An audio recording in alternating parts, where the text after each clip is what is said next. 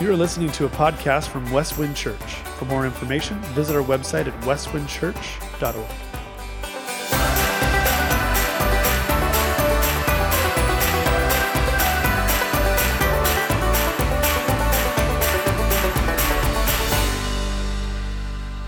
Thank you, Tara. Well, good morning. It's great to see you guys, some new faces. That's always a treat. And good morning at home. We appreciate Worship for All, worshiping with us live there, live here and at home through live stream. So we are continuing our journey in the Gospel of Luke, but we're doing something different. We're going to take a 3-week break in our continuity to do a mini-series, and I think the title says it all. Who's Your One? And so a couple of months ago, we were thinking about, as elders, praying about as elders, how do we prepare ourselves for Easter? And Easter, of course, is just that monumental event, the death, burial, and resurrection of Christ. And so we thought to take the Gospel of Luke and take a break and look at 3 passages that really highlight this idea of who's your one. Now, we've been in Luke quite some time, and I think you realize that Jesus was very interested in one. I love Luke 19. It's one of my favorite passages.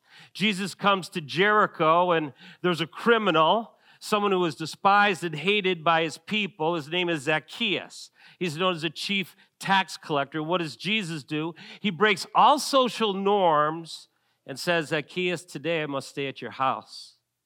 He was interested in one. I think the capstone of this idea of Jesus being interested in one is found in Luke 15. You're probably familiar. It's one parable with 3 stories within it. A housewife, loses a coin. A precious piece of jewelry. What does she do? She relentlessly searches for that piece of jewelry until she finds the treasure. And then, to accompany that in Luke 15, there's a shepherd who leaves 99 sheep in the fold to pursue one lost sheep until he finds it. And then, of course, the beautiful picture, a father running to his renegade son, embracing him, kissing him, expressing favor towards him. Let's throw a party. Why? My one lost son is now found. My one lost son who was dead is now alive. That's the essence of this series that we're going to look at in Luke. Now, to prepare you, we have one of our own who's going to share his story, who was his one. So let's take a look. Connor Elmet, I think you're in for a treat. My name is Connor Elmet. I've been attending Westwind with my wife, Becky, for the last 6 years. We're on our 7th year now, and I'm a proud member of the Sheldall Connection Group. When I look back on my own testimony, I was really fortunate to grow up in a Christian home. I have 2 incredible parents that love me dearly and an awesome family. And so I grew up going to missions trips, church camps, church every Sunday, youth groups, all of that. At the same time, though, it was never a really personal thing. Jesus was more of an accessory as opposed to a focal point of who I was. And it became evident in my interactions with others. Christianity was used as something to accomplish things that were not very Christ-like at all. And it was something that was quite a shaky foundation. And when I got to college, without that support system, without the security of who I was, my friend group, the activities I was involved in, it really started to crumble quite quickly. And it was easy to all of a sudden give in to things that I knew were wrong. And it was very evidential that it wasn't quite real to me. It was something, again, that I did and knew the answers to, but it wasn't a personal, experiential relationship with Jesus. As I started to find my way a little bit more throughout undergrad, I had, again, awesome people that helped to pull me back into small groups, Sunday services, really plugging in. But it still it wasn't quite there yet. And again, further after undergrad and into dental school, it was again something that started to slip as I lost the familiarity of the surroundings that I had become quite accustomed to. At this time, I was really fortunate, though, to reconnect with a friend that I had grown up quite close to and who is now my wife.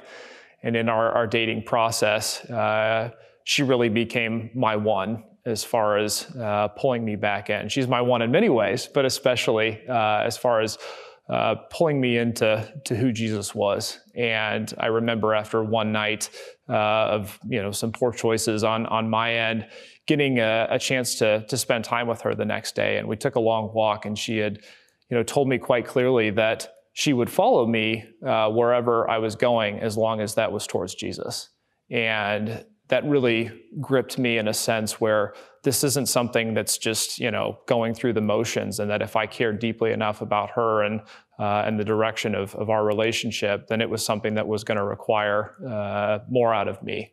And so I had the opportunity to connect with the pastor in Iowa City at that time. And I remember him telling me that my wife was somebody that would make me step my game up. And I looking back on that, I fully see how God was working in both of us, but especially in my wife as well, to point me towards the Savior that I love so dearly now. Amen. How inspiring. So what a beautiful picture of what it means to be one to someone else. And you think about the ripple effect that Connor's life is having now. Through Becky to Connor, and boy, his profession is just his life. And John, where are you? Did you set that guy up for the Sheldon Life Group? I need a little bit of airtime for the Missile Life Group. We'll figure that out in the weeks to come. But no doubt the Life Group's a very fruitful ministry. So I want to invite you, if you would, to turn in your Bibles, Luke 5, verses 17 to 26. Now, some of you who might like to mark up your Bible says, boy, we've been here before. We have been here before. But the topic many months ago was focused more on Jesus. And we looked more from a divine vantage point at this passage, standing in awe of God because of his powerful work. So that message is done, reconnect with it if you missed it. Today we're going to look a little bit more horizontally. We're going to examine this passage from the vantage point of the lame man and his friends. And think about this beautiful concept, who's your one. So I would love for you to stand with me as we read God's word. If you're at home, you're comfortable doing that, get out of that lazy boy. I remember sinking too comfortably into the lazy boy with my Java. So let's stand in reverence to God's word and follow along. Luke 5, 17 through 26. On one of those days, while Jesus was teaching, Pharisees and teachers of the law were sitting there, who had come from every village of Galilee and Judea, and notice this, and also Jerusalem. And the Lord's power to heal was in Jesus. And so this is the popularity stage of our Savior, coming from all around Israel to be ministered to by Christ. Just then, some men came, carrying on a mat a man who was paralyzed. They tried to bring him in, set him down before him. Since they could not find any way to bring him in because of the crowd, they went up on the roof and lowered him on a mat through the roof tiles into the middle of the crowd before Jesus. Seeing their faith, Jesus said, "Friend, your sins are forgiven you." Then the scribes and the Pharisees began to think, "Who is this man who speaks blasphemies? Who can forgive sins but God alone?" But perceiving their thoughts, Jesus replied to them, "Why are you thinking in your hearts, which is easier to say, 'Your sins are forgiven you,' or to say, 'Get up and walk'? But so that you may know the Son of Man has authority on earth to forgive sins," he told the paralyzed man, "I tell you, get up, pick up your mats, and go home." Can you imagine what that must have been like, not only for the man or his friends, but those who were present? Immediately, he got up before them, picked up what he had been lying on, went home, and I love this, glorifying God. That was our focus in the last talk. Then everyone was astounded, and they were giving glory to God, and they were filled with awe and said, "We have seen incredible things today." Please be seated. And I hope that will be true of each and every one of us today. As we review this passage where people stood in awe of the Lord because of the great power that was exhibited, divine power of God to heal a man paralyzed, lame, that we won't take this for granted, that we will be inspired similarly to glorify our great God and Savior. As always, I encourage you to take notes. So we have a Connect card here live. You can grab that and fill in the blessing. At home, we encourage you to download the digital guide. Hopefully you've done that. So let's start with the blessing. The blessing is this: the virtues of the lame man's friends should motivate us to prioritize the Who's Your One initiative. And again, we're going to be 4 weeks in this, 3 sermons, but a month-long journey leading up to Easter. Who's your one? And we're praying today that God will inspire us to just think about that one, to open our lives to engaging one individual for the kingdom and glory of God. So this morning, I want to share with you 4 virtues. It's just a beautiful picture. And so virtue number 1, friends care. Friends care. And so Luke 5:18, just then some men came, carrying on a mat a man who was paralyzed. They tried to bring him in and set him before Jesus. Now, we have to go back 2,000 years to the first century and try to put yourself in this man's shoes. In an agrarian society, to be paralyzed was a death sentence. In other words, basically, as a male, a provider for your family, you couldn't work. You couldn't farm. It's an agrarian society. And in a culture of honor and shame, what does it look like? You're dishonorable because you can't provide for your family, and you're living in shame. A man's identity is often built around their occupation, their employment, their ability to provide for family, loved ones, friends. In the ancient world, it was for the extended family, parents, grandparents, and so forth. Here, this man was relegated to lifelessness, and what we know about the ancient world, it was to begging. Instead of being a provider, he had to beg to be provided for. And what's beautiful about this passage is his friends knew his dilemma. They knew his heartache, they knew his pain, and they came to the rescue. They cared, and that's what friends do. And when we think about who's your one, it starts with compassion, folks. Here's one of the beautiful things that I discovered this past week.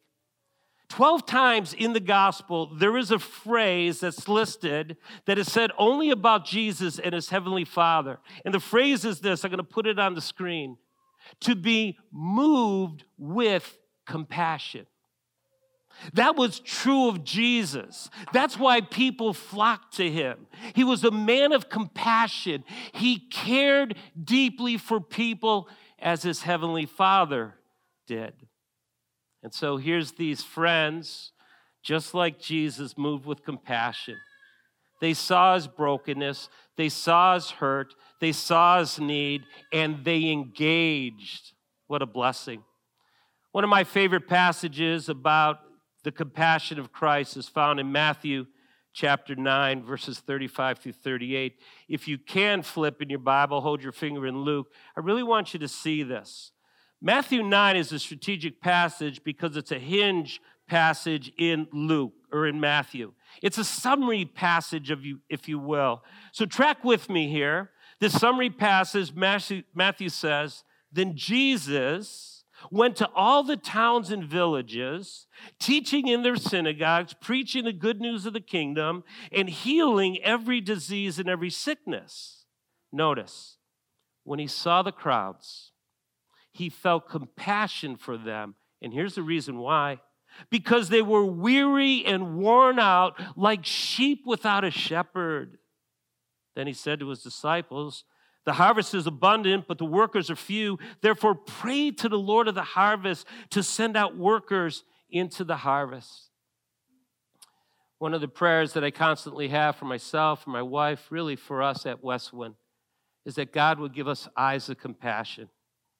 Folks, I want you to know something. Just generally speaking, I'm a pretty selfish guy. And I can just walk through the day being so self-centered. My needs, the pyramid of selfishness. I, me, mine, myself. And if God doesn't break our hearts and give us hearts of compassion, we're not going to see that people are hurting, that people are broken, that they are weary and worn out like sheep without a shepherd. We've gone through the shepherd motif some time ago. It's not a good thing to be a sheep without a shepherd. You know what the remedy here is? Jesus says, pray. Pray that God will send out compassionate workers into his field.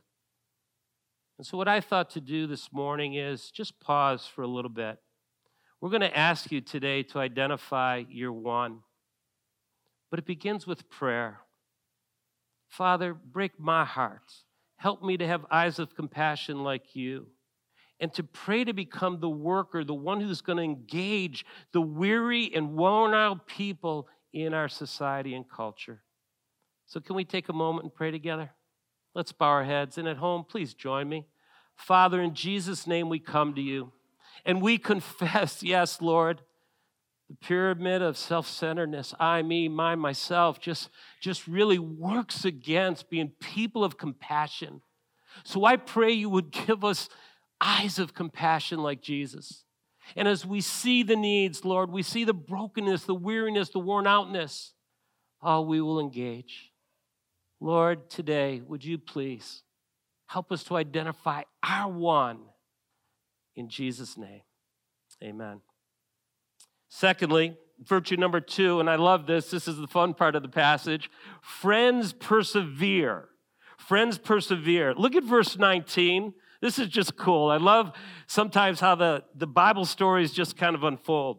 Since they could not find a way to bring him in because of the crowd, they went up on the roof, lowered him on the mat through the roof tiles into the middle of the crowd before Jesus. Now try to picture yourself 2,000 years ago.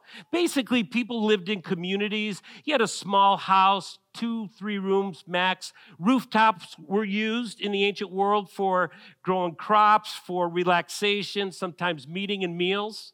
You have a little bit of a compound, so people are flocking to Jesus, remember? Galilee, Jerusalem, Judea, there's a lot of people there. You can't get in, right? It's just full. So what do? They get creative. The ancient world, they would put, and even today you can go and see it, they would put stairs on the side of the home. You could walk up the stairs to the roof. The Old Testament has the law that you had to put a parapet around the roof. Why? Because people were up there, kids, adults, and so forth. You had a little wall so you wouldn't fall off. And again, they did a lot of normal things like farming, like eating, like socializing on the roof. I lived in Israel many years ago. For 4 months, we spent time on the roof. So here's these guys. They can't get into the normal way, the front door, the side door. What do? They go up the staircase, get on top of the roof, and dig a hole. Now, if you were the homeowner, how would you feel right now?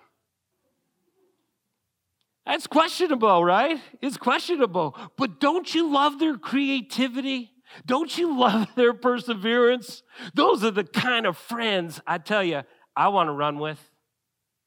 There's a friend who sticks closer than a brother, Proverbs says. I get a sense that's what's going on here. And what a beautiful picture. Now, you know what? I really get a sense that these guys had a choice to make. Just imagine you're bringing your lame friend in on a mat, whatever, a cot, something like that, and you see the masses. You know what they could have done? Rationally, they could have said, oh my goodness, too many barriers. We get a pass. This ain't a good day to see Jesus. Maybe we'll come back tomorrow, maybe next week. Who knows? You know what? Forget about all the excuses. Forget about the barriers. We're going to get creative. We're going to be relentless. Why? We have a heart of compassion for our friend. We want our friend to meet Jesus. And so they go up to the rooftop. They dig a hole. I don't know. If you were the lame guy, can you imagine what that would have been like? Hey, guys, please don't drop me. I mean, this is awkward already, and now I'm being lowered down. I mean, there's a lot of barriers. And as I thought about it, what's true then is also true now. Would you agree with me there's a lot of barriers in 21st century America to identifying one and sharing the love and gospel of Jesus Christ. There's a lot of barriers, folks, and I want to spend a few moments on that. If you are taking notes, I would encourage you. You might want to write some of these things down. But the first barrier that I identified was the fear of rejection. And we all fear that, right? Why? Because we care for people. We love our family, our neighbors, our co-workers, right? There's two things you don't talk about with people today. What are they? Yeah. Why? Because we don't want to create tension in the relationship. We want to have a good relationship in the community with our neighbors. We want to be looked on favorably with people, our co-workers, our family, and so forth. So you bring up religion, guess what? Tension gets heightened. Can I encourage you for two things? One, I try not to talk about religion. I try to keep the focus on Jesus because he's a person. He's God. He's a friend and a Savior. We talk a lot about relationship with God through Jesus Christ. And so trying to put aside that religious stuff and what has Jesus done in your life to transform you? One of the other things is we need what they needed in the book of Acts, the early church, and all throughout church history. We need boldness. Let me read to you Acts 4:29. This is a prayer of the early church. And now, Lord, consider their threats and grant that your slaves may speak your message, what? With complete boldness. They were being threatened. They were being flogged. They were being thrown in prison. They were being persecuted, and some were being martyred. Stephen, Peter, Paul. I mean, if there was a difficulty in sharing Christ, it had nothing to do with religion and politics. It could cost you your life then. And so we lean in and we say, Lord, give us boldness. Help us to really embrace this idea that, yeah, it might cost us a relationship, but because we love people, we're going to share the good news. The second thing is fear of not knowing what to say. Let me ask you, how many of you have ever just thought, man, I don't know if I can answer that question? Fear of what to say. A few of you are honest, just Tyler? Okay, well, there's one. Anyone else? Okay, a few more honest people. I'm in that camp, folks. There are tough questions. Why? People wonder about God. Who is Jesus? What about pain and suffering? Can you trust a Bible that's so old? It's written by a lot of different people over a period of 1,000 years. They have real questions that demand real answers. Please hear me. Therefore, you know what my God-given job description is? To equip the saints for the work of the ministry, Ephesians 4:11. To equip God's people for ministry, to train people. Why? So as Peter says, 1 Peter, but in your hearts set apart Christ as Lord, always be prepared to give an answer to everyone who asks you to give a reason for the hope that you have, but do this with gentleness and respect. The Greek word there for answer is apologia. It's apologetic.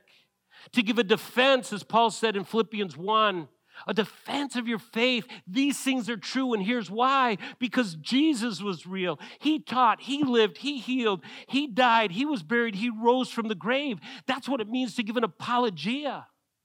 And folks, the facts are on our side, but sometimes we haven't been trained. Sometimes we haven't been equipped. Sometimes we don't have answers because we haven't gone a little bit deeper in our faith journey to be prepared to give an answer. So one of the things we're doing this month is we're going to equip you. We hope you'll say yes to being trained. And it's not rocket science. It was our intention to keep this really, really simple. But being comfortable with writing out your testimony and sharing it contextually. Learning how to share the gospel and articulate it to help people move from here to there and put their faith and trust in Christ. To pray intentionally, to identify individuals whose God's put in your life, your own sphere of influence. Those are all intentional things that we're about in this Who's Your One series. And so we encourage you, lean in. Let's grow together. Let's be equipped. There's some great resources out there to give an answer for the hope you have. Third, life's complexities. Would you agree with me life is complex? And so some of you might be thinking right now, okay, thanks, Keith. Life has been hard this past year, and you're asking me to add one more thing to my agenda, can I lovingly say this? No, I'm not. What I'm hoping maybe to do is get us refocused on truly who we are in Christ. Westwind Church has a mission statement. Anybody want to quote it for me? It's not up on the screen this week. Come on, elders. We exist. Go ahead, Tyler.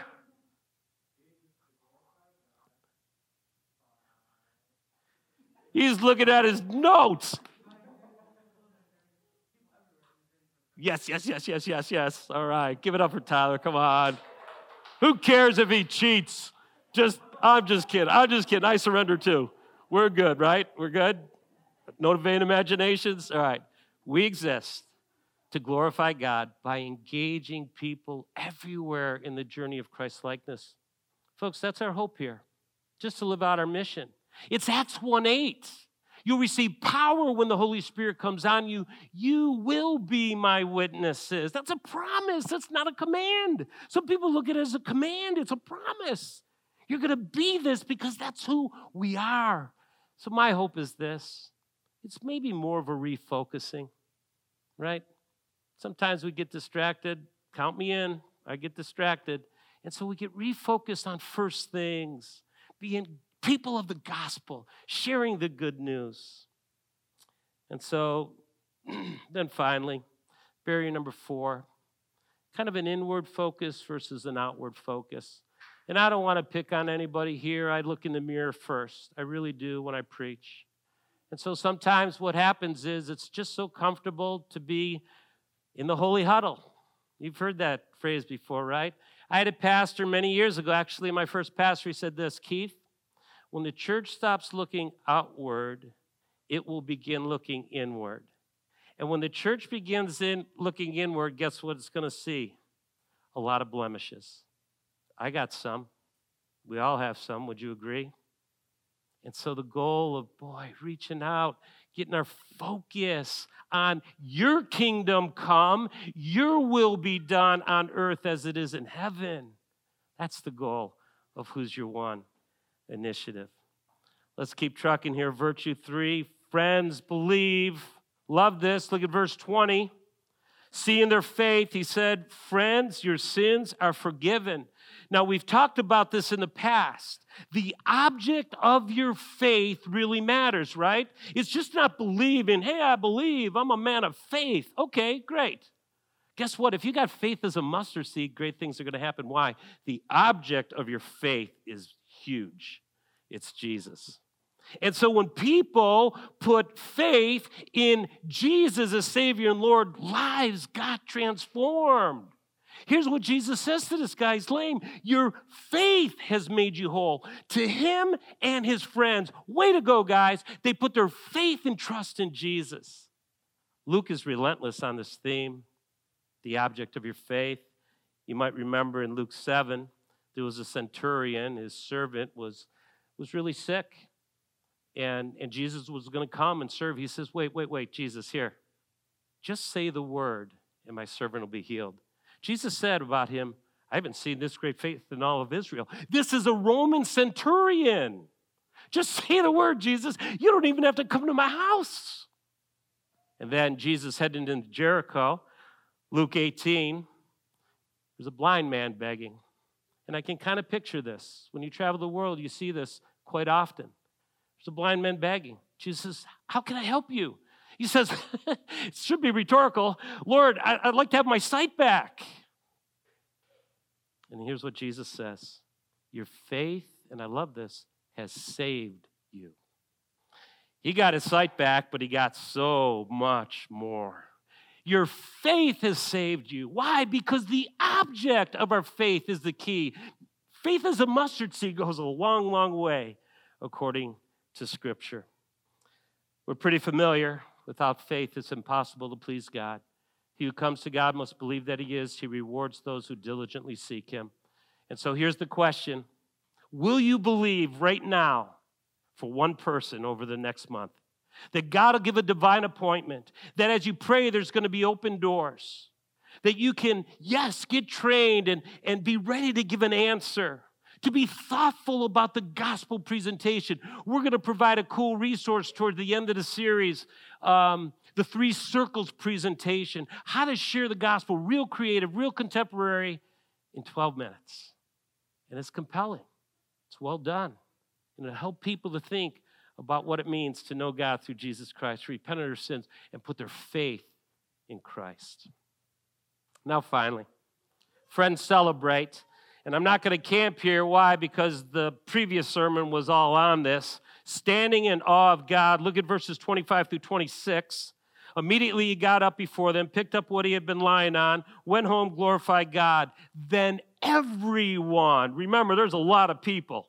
They couldn't get into the house. They had to go up to the roof. It says, then everyone, and I would say collectively, everyone who was there hearing Jesus' teaching was astonished. They were giving glory to God. They were filled with awe and said, we have seen incredible things today. If you were there, could you imagine what it would be like to see this guy come through a roof that was busted up? He's dangling. And the first thing Jesus says, your sins are forgiven. Oh, no. I mean, it got tense. Blasphemer. A blasphemer could get stoned in the ancient world. And so right out of the gate, Jesus is picking a fight. Well, if you think that's hard, how about this? Get up and walk, go home. He does. Everybody is standing in awe of God. Why? It's Ecclesiastes 3:14, probably one of my favorite verses in the Old Testament. I know that all God does will last forever. There is no adding to it or taking from it. God works so that people will be in awe of him. You know what I hope and pray for each and every one of us, including Ellen and I? That we're going to stand in awe of God in the next month because we're going to see him work. We're going to see him give divine appointments. We're going to see him crack doors open for spiritual conversations. We're going to see people who have difficult, challenging questions, and we're going to fulfill 1 Peter 3:15, being able to give an answer, an apologia for the hope we have. We're going to do it reverently. We're going to do it meekly. We're going to see people who have maybe never been comfortable sharing the gospel be trained to share the gospel using the 3-circle method or others. And yes, some people will cross the line of faith, come to genuine faith, get baptized, and we get to stand in awe of God. You looking forward to that? That's my prayer for every one of us who call Westwind home. Let's join the journey. And I want to share a final story. Hopefully that will inspire you. Let me introduce you this morning to a gentleman. His name is Sunkalo. I met Sunkalo about 15 years ago. He made me mad. We walked into the village of Sunja in Mali, and he heckled us. He ridiculed us, and he's big and he's tough. So, all right. So as the couple weeks we were there went on, we began praying specifically for Sunkalo. Guess what happens? God works in his heart. We engage spiritual conversation. He crosses the line of faith and gets baptized. One of the first believers to get baptized in Sunja. This is the bush in Mali, 99% Muslim. Guess what happens? Next trip, we come back to Mali. Sunkalo changes his name, asks his family, he had to ask his family, to Paul. So I'm like, that's a good thing. It's better than Keith. So now we got a Paul in the village of Sunja. Here's what Paul said to me. Paul says, Keith, I got a friend in Belengwa. His name is Esau. He fell on hard times. Can we go visit? Of course we can go visit. And Paul, you're going to be sharing. So we go to Belengwa, which is quite a hike, and there's a gentleman named Esau. Esau, as a child, lost one of his legs. He fell in a shea nut pit, got infected. They had to amputate. Just recently, prior to this picture, he was in the hospital. He had his other leg amputated. Think about the care of Paul for his friend Esau. In an agrarian society, Esau was relegated to begging. He couldn't provide for his wife Hawa, for his family, and it wasn't good. Dignity, culture of honor and shame, very similar to the ancient world. But guess what? Esau comes to genuine faith in Christ and gets baptized. And he's catalytic in the village of Belengwa. Then what did God do? We had a mission compound in Sunja, a mission compound in Belengwa, and Paul is still catalytic. Then let me show you another picture. Here's one of my favorite pictures. It's a picture of a village, Banagabugu. Can you say that? Banagabugu. This is a real name. Oh, yeah. Because once you get Banagabugu down, you're good. You're accepted. All right? Chief Lamine comes to genuine faith in Christ and the elders of their village. We have an open door for the gospel. I'll never forget baptizing Chief Lamine and the elders. Why? Paul's in that picture. Do you see him? He becomes the catalyst. He's reaching one.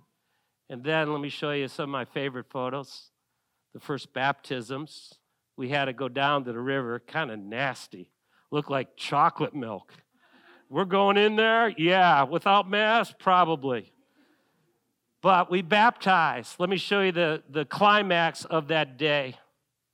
Close to 24 adults came to genuine faith in Christ. And Paul was catalytic. God used one to reach one. The kingdom of God came. Folks, this is in Mali, 99% Islam, Muslim. If it can happen there, it can happen here. One final story. His name is Brahma, our first pastor. 2 men said yes to Bible school who came out of Islam to genuine faith in Christ, went to Bible school, man of Bible school. He is now pastoring in the village in Mali. Let's stand in awe of God. Let's worship him.